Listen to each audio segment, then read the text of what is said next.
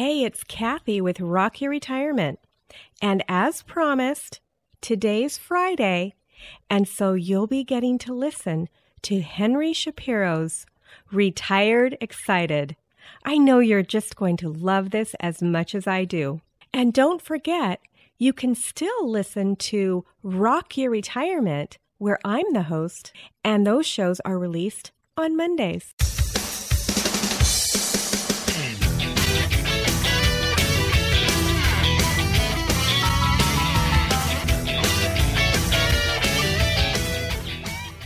Welcome to the Retired Excited podcast.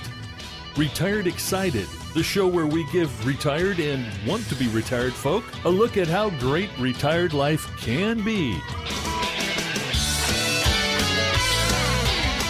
Here we talk to men and women who are happily retired and loving their life. We explore the techniques, activities, beliefs, and excitement of these happy retirees and examine how every Tom, Dick, and Mary can benefit from their experience. Together, we will delve into what retired happiness really looks like and how anyone can achieve it. Here is your host, Henry Shapiro. Hey folks, Henry here at Retired Excited, the show providing inspiration for people who are nearly retired, newly retired, or say they're never going to retire. If you're nearing retirement and fearful of what lies ahead, you don't need to be. If you're already retired and wondering how to fill your days, then this show is exactly for you. Here we talk to retired people doing things that make them happy. Things from stamp collecting to cruising, from dancing to touring the world on a motorbike. There's an exciting stage of life to be enjoyed after full-time work, and it's got nothing to do with your financial situation or social position. We talk to everyday retired people who are living the life they want, and we talk to a few professionals to get expert advice. And I chip in with some of my own experiences. Hey everybody, here we are at Retired Excited, episode number 14. Golly, don't the weeks go by, don't they?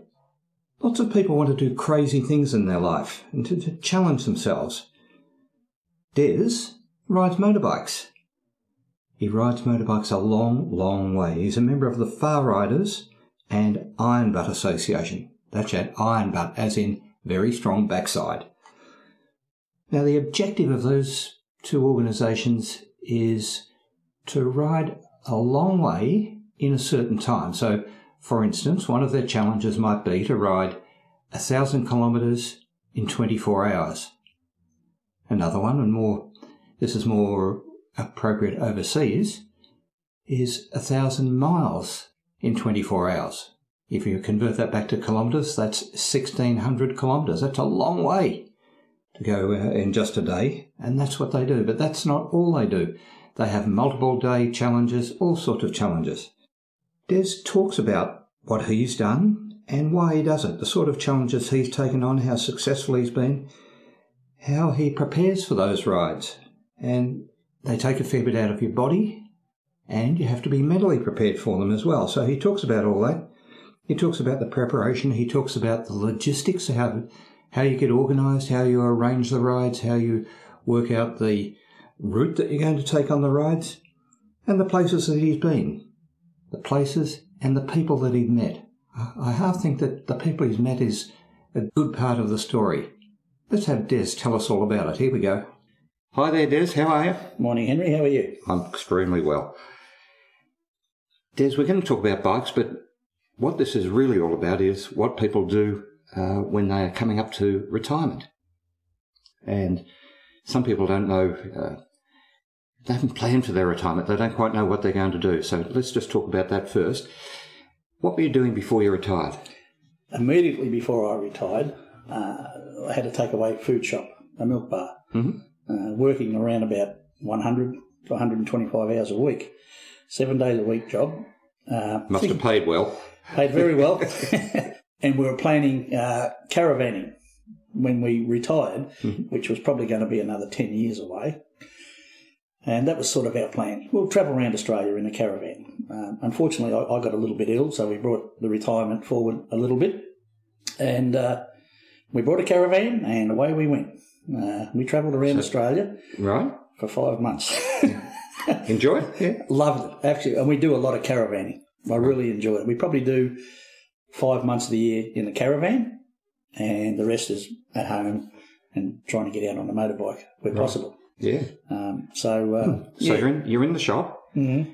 You're thinking to yourself, I'm going to retire soon, and when I give it away, I'm going to go away on the caravan. And that's what really happened. And that's what really happened. We wanted to go.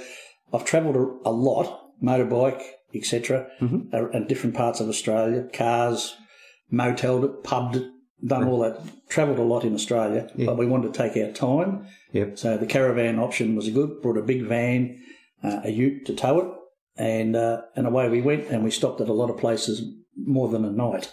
Right. We free camped a lot, which is camping on sides of river, free camps on the side of the road, places like that. What is it about caravanning that you like? The people that you meet, and it's amazing how many people you meet that actually know someone that you know from your area. That always amazed me.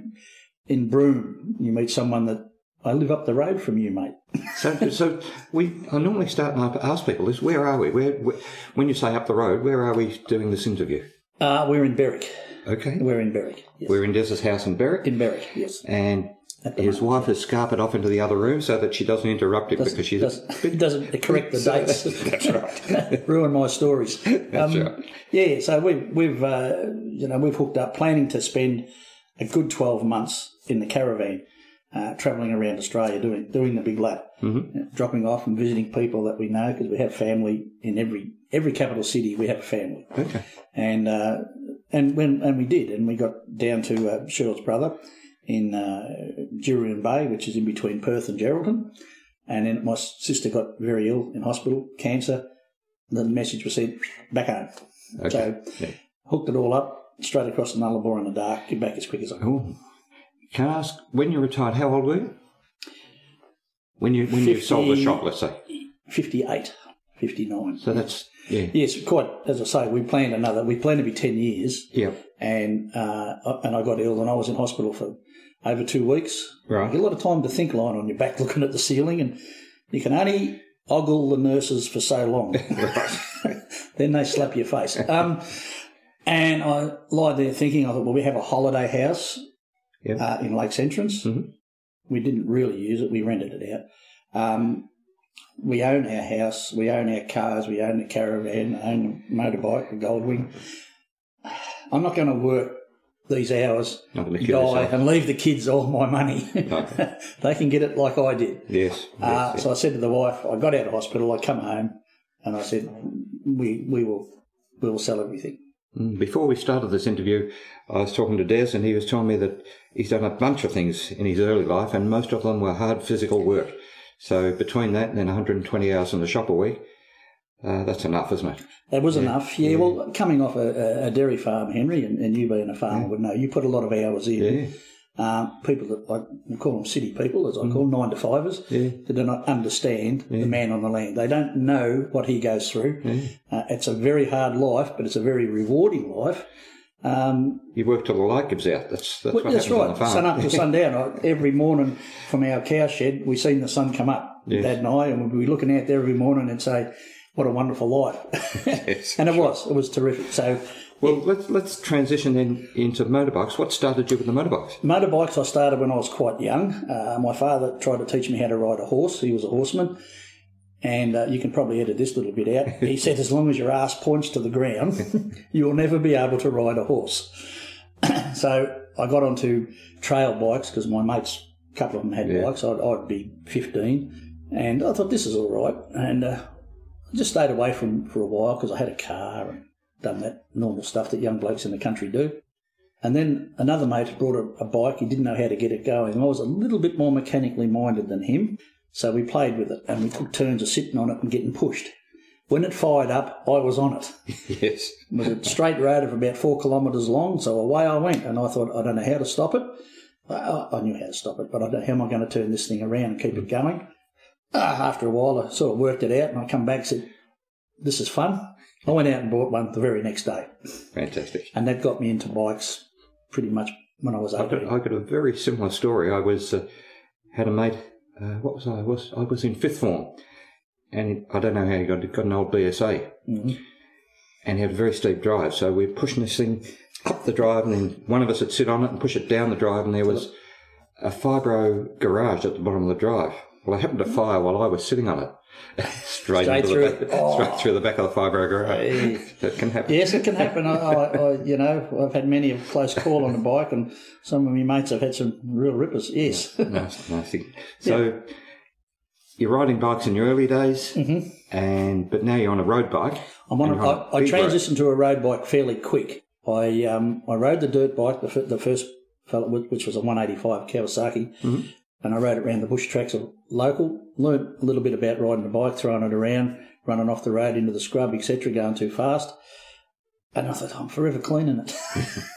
I'm going to get a road bike. An opportunity come up where another mate had a chainsaw accident, chopped off about 3 of his fingers, and he'd only just bought a brand new 350 Honda.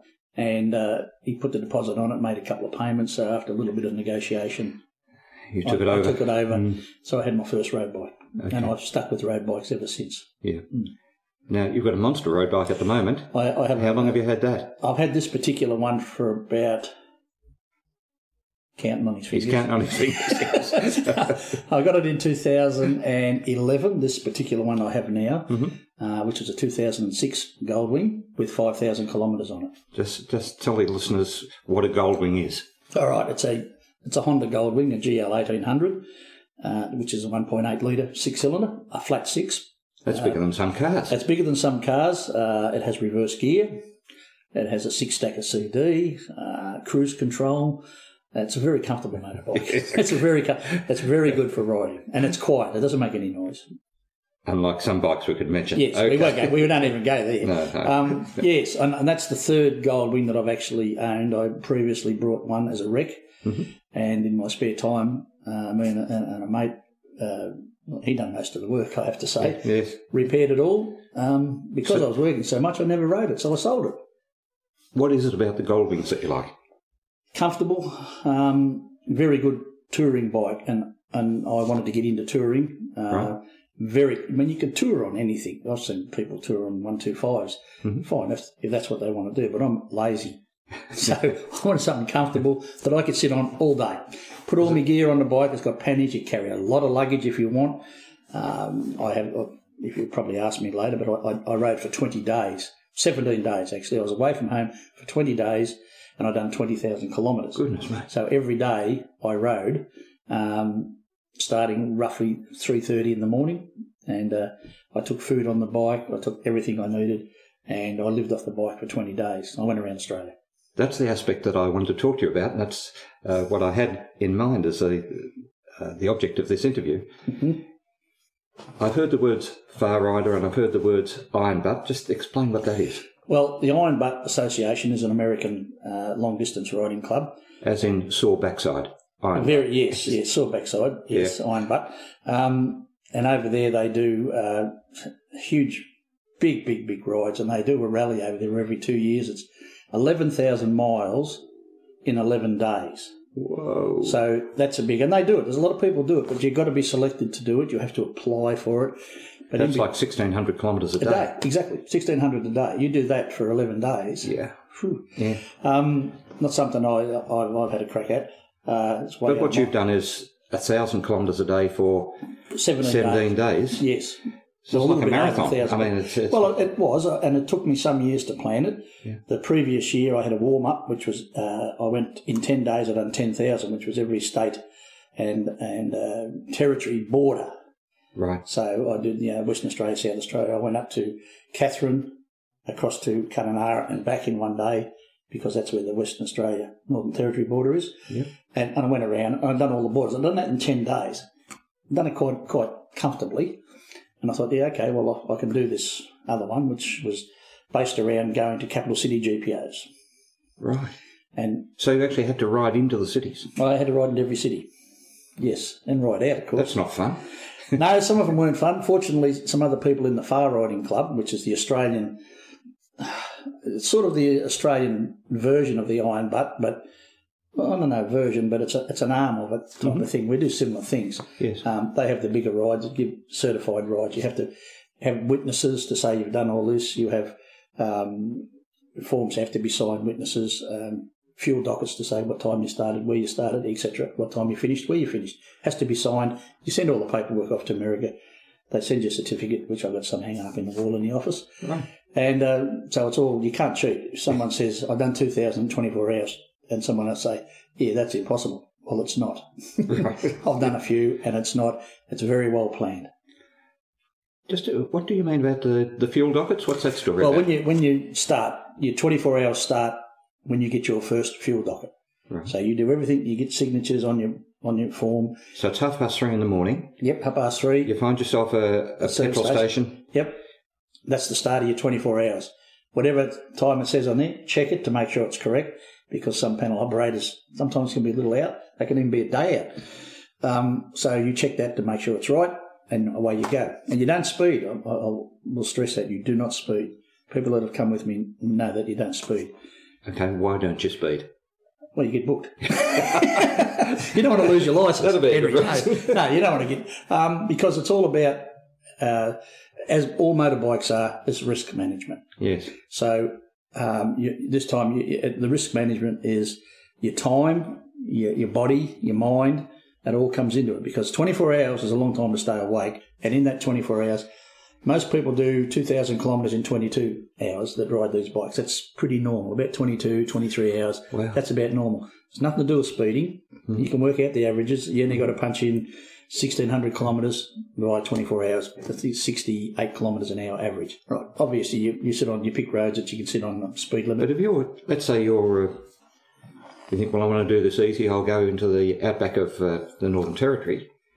You got long straight roads. Well, I shouldn't say the Northern Territory because they've got an open speed limit, but part of it has, yes. Yes. I ride a bike. It's very tempting to just let it creep up a little bit. Twist the throttle. And this can be checked quite easily. There's a fella in the Far Riding Club that I know. He's actually done 3,000 kilometres in 24 hours. Done it in the Northern Territory. Started at Camberwell and went up the three ways, Alice Springs, maybe Catherine, and then back to Camberwell. I just forget the exact. Yeah. It's all documented. It's all written. He wrote a story. He done it in 23 hours and 23 minutes or something like that. Mm-hmm. He didn't have a lot of time spare. He planned it over months. He went up and seen the service stations, told them what he was doing and how he would come in with a $100 note in his hand, and they would have their change ready when he walked in the door. And he was filling his motorbike up in 6 minutes, and he was out.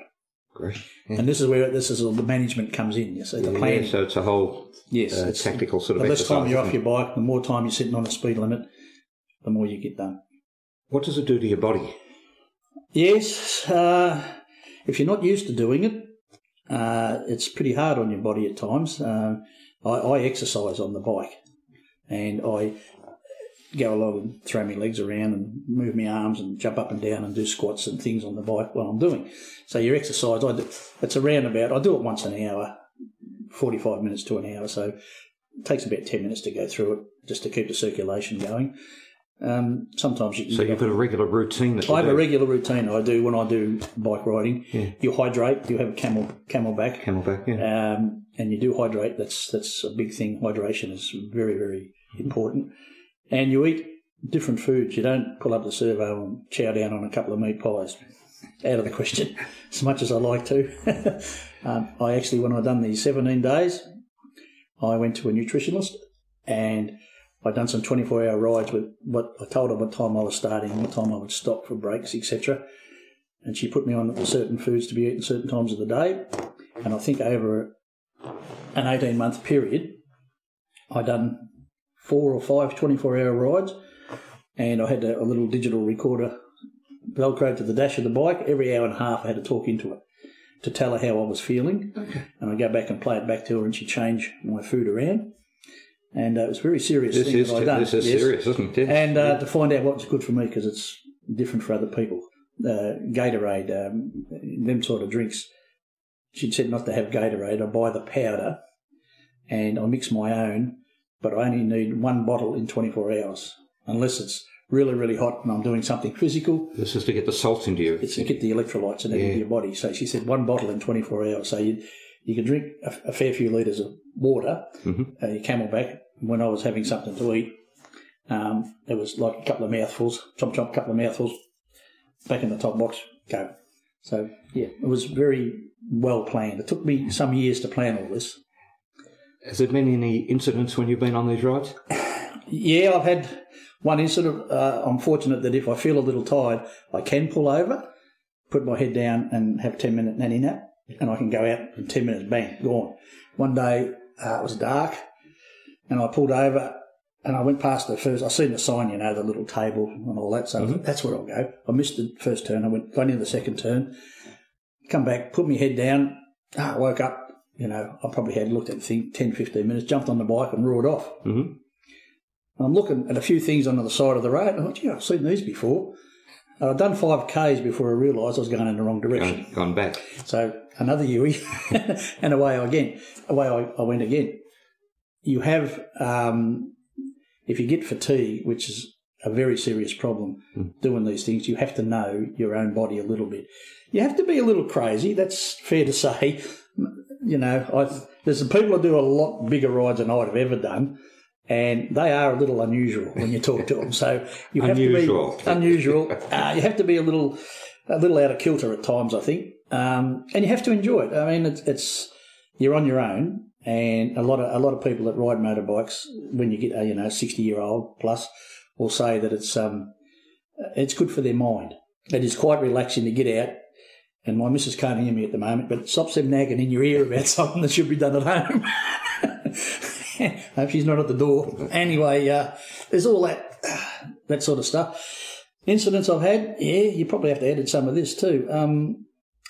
It wasn't on a far ride or an IBA ride. I was up visiting my sister and brother-in-law in Brisbane, and we had a party the night before I left, which was pretty normal. There was always something going on. So we called it a pizza and port party just for the sake of an argument. And I'm up at 3 o'clock, up past 3 in the morning. It's pretty normal. Away I go. And I got out the highway a little bit and how am I going to put this? I wanted to let some wind go. So I just lifted my bum off the seat a little bit, as you do when you ride a motorbike, and if you know about it. And had a bit of follow through. And she was pretty runny. And I thought, oh boy, you want to try and pull up a motorbike with all that in your pants and jump off the bike and pull them down, get your boots off and it's running down your leg and get in the grass and cleaning everything. And, yeah, cars going past, going beep, beep, beep, beep, beep. Yeah, righto, mate, I know. Fortunately, I had to change of clothes, so found a plastic bag and got the dirty clothes in the bag. So gotcha. I did mean to ask you about toilet things, but yeah, that's the one. So I'll now, probably never forget that. I've got the image in my mind. Yeah, I thought if you can visualise it, yes. It's very hard to get off a bike without sitting down first. Yes. But anyway, we got around that, and I've laughed about that for a lot of years. So now I'm very distrustful of that particular bowel movement when I'm riding a motorbike. Yeah, so that's one. I've gone the wrong direction. Yes, I've been because you plan these rides pretty good. Mm-hmm. You start planning. You know you're going to do a ride. You change your eating, drinking habits days before you go. Okay. And having said that, which I nearly always do, and I have led a few people on these rides. I've said, you want to do an IBA ride? I was going to ask you that. Do you go in convoy with, not convoy, but a couple of you go together or three? Yes, I have done that. Generally, you do it on your own because you don't get held up at service stations. You just get in, you're gone. Mm. So generally, you go on your own. It's more efficient to go on your own. But when you get someone that rides with you that knows what it's about, you can do it as quick. I done one in January where 4 of us. And there's no problem at all. I said, when you get to a service station, you fill up, just move forward. If there's not enough pounds, just have the next person. Well, you're paying, he's filling up. And you allow 15 minutes and we'll do it easy. And the next stop, we're going to have a break. We'll have something to eat, whatever. So how far can you go on one tank? I can do shade over 400, but I plan 350. Mm-hmm. All my stops, I go tank to tank. And so it's 340, 350, 360, maybe 370. I will have it planned on a running sheet. So that dictates your route in some respects. You've got to find a route where you can get you have to, and if you have to get what they call a corner docket, which means you've gone up this road and come back this road, but if you're in a hurry, you could take a shortcut across. Well, you have to stop to get a receipt of some sort. It doesn't have to be fuel. It can be from a bank machine to say you went to that town, so that when you send your paperwork in, the blue line shows where you went. They can see where you really went. Yeah, so you can't cheat. I don't know. There's no way you can cheat on it. What's the attraction of it to you? Why would you do it? That's a very good question. I've enjoyed long distance driving in a car, riding a motorbike, even on a push bike when I was younger. I used to ride 10 miles it was, and it was a big hill at the end of that 10 miles. And the attraction there was, once you get to the top, you turn around and freewheel all the way home. Well, not all the way home, but down the hill, which was about a mile and a half, I think, the hill. Do you see anything? Yeah, of course you do. You just see twice as much. Some people say, well, yeah, you don't see anything. Of course you do. You see just as much as if you were doing 300 kilometres in a day. You see the same things. I tell you what I love is you're going through farming country, particularly dairy farming country. The smell. And the smell of the silage. I love silage. Love the smell of the silage. City people don't understand that. It's going back to the difference. Yeah. You're right, not just the silage, but the smell of everything. The early morning as the sun rises, the smell of the gum trees, the smell of someone's cutting hay in a paddock. Even if you're driving out, someone's mowed the lawn the day before, you can smell new, fresh cut grass. Yes. You don't smell that in a car. That's right. You can smell the animals. And I'll tell you what is a really terrible smell. Let's see, it smells like a dead animal. It's the one with the yellow flower. I can't think what the crop's called now. But canola. When it's ready to be ripe, I believe, it has a smell about it. Right. It stinks. Yeah. You see a paddock of yellow, fortunately I'm not going down that road. It does stink. But the smells in the air and, it's all, freedom, you hear that all the time, which it is. But you've got the wind, you've got the smell, you're close to nature, aren't you? You're very close to nature out there. Especially if you come off. Well, you see a lot more things than you do in a car. And I think people that ride motorbikes are better car drivers. That's, of course, if they're a fair motorbike rider. You see a lot more things than what people believe you see. Is it something, I guess, really to do the sort of riding you're doing, the long-distance riding, you have had to be riding a motorbike for a long time. He's nodding, folks. Just generally riding a bike, is it something you'd recommend to people? I do. I also recommend that it's dangerous. Yes. Have no mistake. Riding a motorbike is dangerous because sometimes I think we're invisible. Yeah. You have to be very, very aware of your surroundings. And it's not always the car driver's fault when people have motorbike accidents. Bikes are very quick from A to B. You can twist the throttle and you can leapfrog a couple of cars very, very fast, especially on the powerful sports bikes. Someone can look in their mirror and say there's a motorbike 3 cars back. He can watch the car in front of him, look up again, where'd that bike go? He's beside him. Yes. And the people that ride bikes have got to understand that. Yeah. And then that way they protect themselves. You have to ride quite defensively in traffic. Out on the highways, it's a little different. In Victoria, where we are, there's just been an amazing number of motorcycle deaths this year. Much more than... I think we're up to the total for the year. 28. Yes, that's very bad. It's very bad, but there's been statistics in the papers. Whose fault was it? Was the bike? Was it chance? And, for a good... And so people always say to people in cages, motorbike people call car people cages. Yep. But a good number of them are the bikie's fault. Oh, yes, and some of them don't have a licence. I think there's a very high rate of them don't have licences. And I think, you and I being roughly the same age, we grew up in very underpowered bikes compared to what you can get on now. In our era, they were the norm to have a 250, something like, which went hard. Yeah. But, then you went to a 350 and now everyone's got 600s and they're rocket ships. Yes. I've ridden one. Good fun to ride. But, boy, gee, they get up and go and they stop quite well too. Yes. Especially if you hit something. But, I think we've had that education, and I was fortunate enough to keep riding even when I didn't have a motorbike. As normal, you have bikes, you get married and have kids. You sell your bike to buy the baby's clothes. Did that. And therefore you're off the bike, and I was for a good many years, but I had mates that had bikes and they're kind enough to let me ride their bike whenever I felt like I wanted to go away for the day, get on the bike and ride. mainly because when they got the bike back, it had a full tank of fuel and it was always washed. It was always clean. They were quite happy, and I looked after their bikes. So I continued my riding constantly since I was, we'll just say from 9. Let's just say when I got my licence, I constantly rode motorbike. So you're highly experienced, and now I've got to say that riding a bike has made me a much more cautious car driver.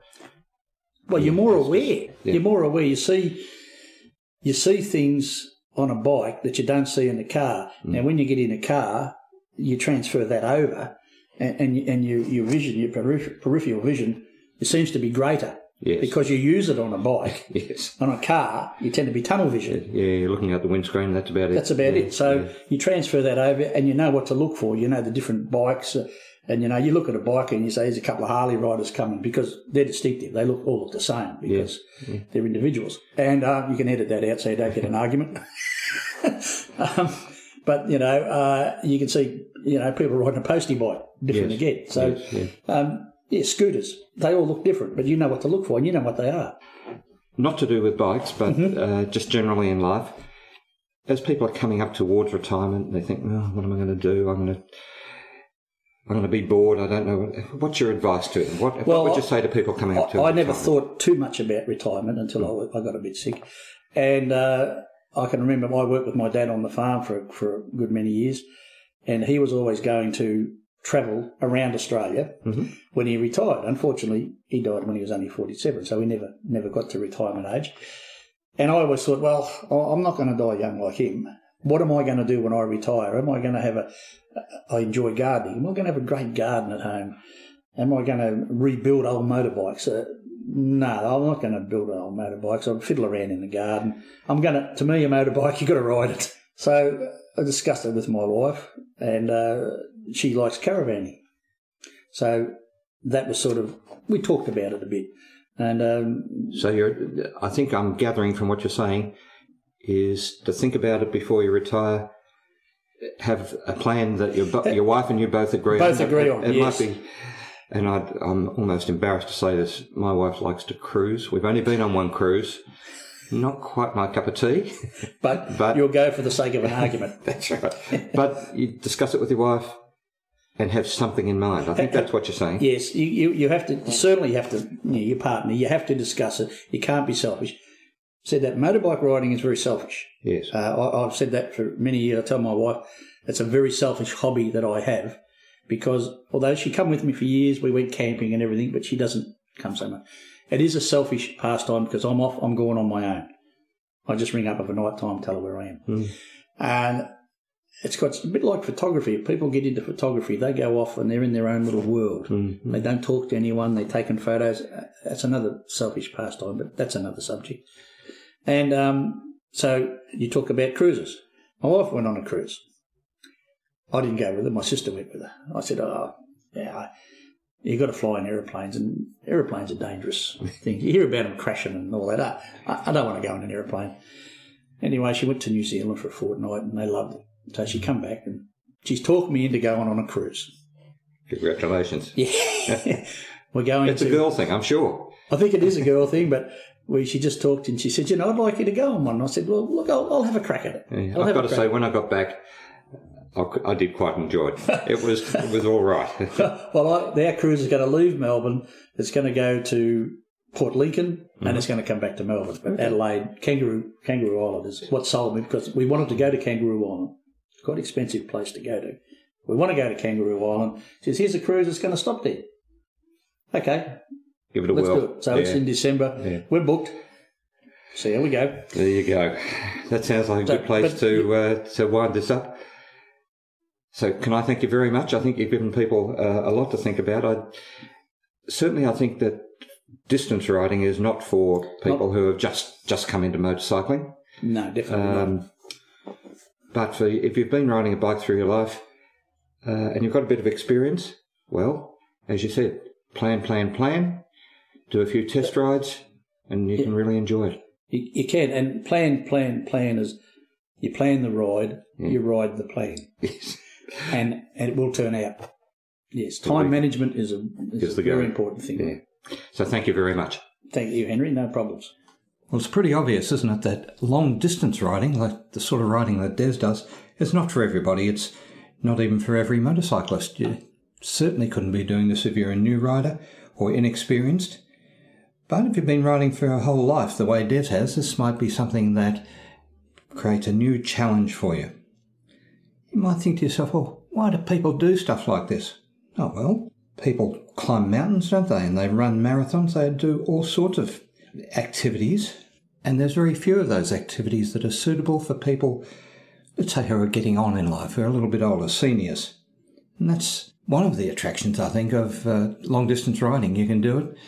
There's, let's just put it this way, he's over 60. I reckon the important part about what he's doing, and for anybody, is that he's living his life. He's not just existing, he's actually making something out of his life, even within his retirement. He's not just sitting around singing mournful songs while watching his kids book a place in a nursing home for him. He's out there doing stuff. And not only just doing stuff, but he's creating stories for himself, stories for his grandchildren. Do you challenge yourself? Not very many people in their retirement actually challenge themselves. They don't do new stuff. They don't keep abreast with technology, let's say. That's what keeps us alive. Keep stretching your mind. Keep doing things. If you do challenge yourself, either physically or mentally, how about telling us about it in the box on the website? Just go to the website, episode number 14, retiredexcited.com. Find the podcast tag in the menu. Go to episode 14 and tell us about what you do to challenge yourself and keep your brain active, keep your body active. All the other listeners would love to hear about it. So that's it for today. Contact me if you want to directly, henry@retiredexcited.com, and I look forward to hearing from you. Keep well, keep happy. See you next time. I like that. I'm going to give that a go for sure. Ian Roberts. That's terrific. That was interesting. What a good idea.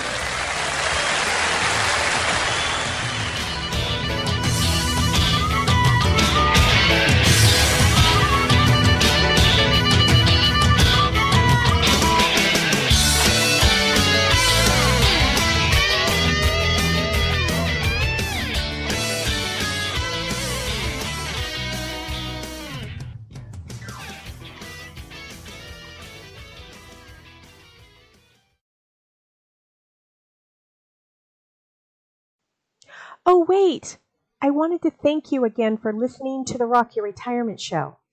If you're a new listener, a good place to start is episode 116. This explains the 6 pillars of retirement lifestyle and our general philosophy. Episodes 1 through 236 can be thought of as an encyclopedia. These are topics that may or may not be interesting to you. You can listen to the ones that you're interested in and forget the rest until the issue becomes an issue for you. And that's okay. I actually don't recommend starting with episode 1 and working through until the most recent. That's actually not how the show was designed. Of course, if you want to do that so you can see how the show changed over time, you're welcome to. Now, starting in August 31st of 2020, we changed the format of the show. The monthly episodes, starting with 237, follow a real retiree from her pre-announcement through her first year of retirement. There might be bonus episodes, but we're committed to monthly. If you've enjoyed any of our past shows or the show that you've just listened to and you want to support us, you can do so in any of the 4 ways. 1. Share this episode with a friend or family member who needs to hear it. This is the most important way that people find us. Since our audience is typically older, we grow by having our listeners share our episodes with others. 2. Subscribe to or follow the show using whatever podcast catcher you're listening on right now. Now, if you're listening on your computer, you can listen on your smartphone by going to Apple Podcasts, Google Play, Stitcher, Podcast Addict, iHeartRadio, Spotify. I believe we're on all of them. If you can't find us on the podcast catcher that you'd like to use, send us a note on the website at rockyourretirement.com, and we'll make sure that we get on your favorite podcast app. But basically, what you do is you download the app, and then you search for the show, and when you find it, you'll hit subscribe. Make sure it's the Rock Your Retirement Show, and that you hear my voice when you listen. Actually, there were some episodes where Henry Shapiro was a guest. We actually downloaded some of his episodes. So if you hear him, it's probably still the same show. There were maybe 34 or 35 episodes back in the beginning that we hosted on our show when he decided to leave podcasting. Number 3, how you can support us is by leaving a review. Whatever podcast app you're listening to normally has the option of leaving a review, either a written review saying how great the show is, or just with stars. 5 stars is typically the best, and of course we're shooting for those 5-star reviews. And if you tell us why you like the show, what you liked about it, it's actually easier for other people to understand what the show's about. A lot of people, when they find our show, they think it's about money. And of course, by now, you know that it's not. Number 4, if you'd like to support us financially, of course, we're always appreciative of that. Just go to rockyourretirement.com/support, and it will take you to our page where you can support us financially. Thanks again, and we'll see you next time on Rock Your Retirement. Bye.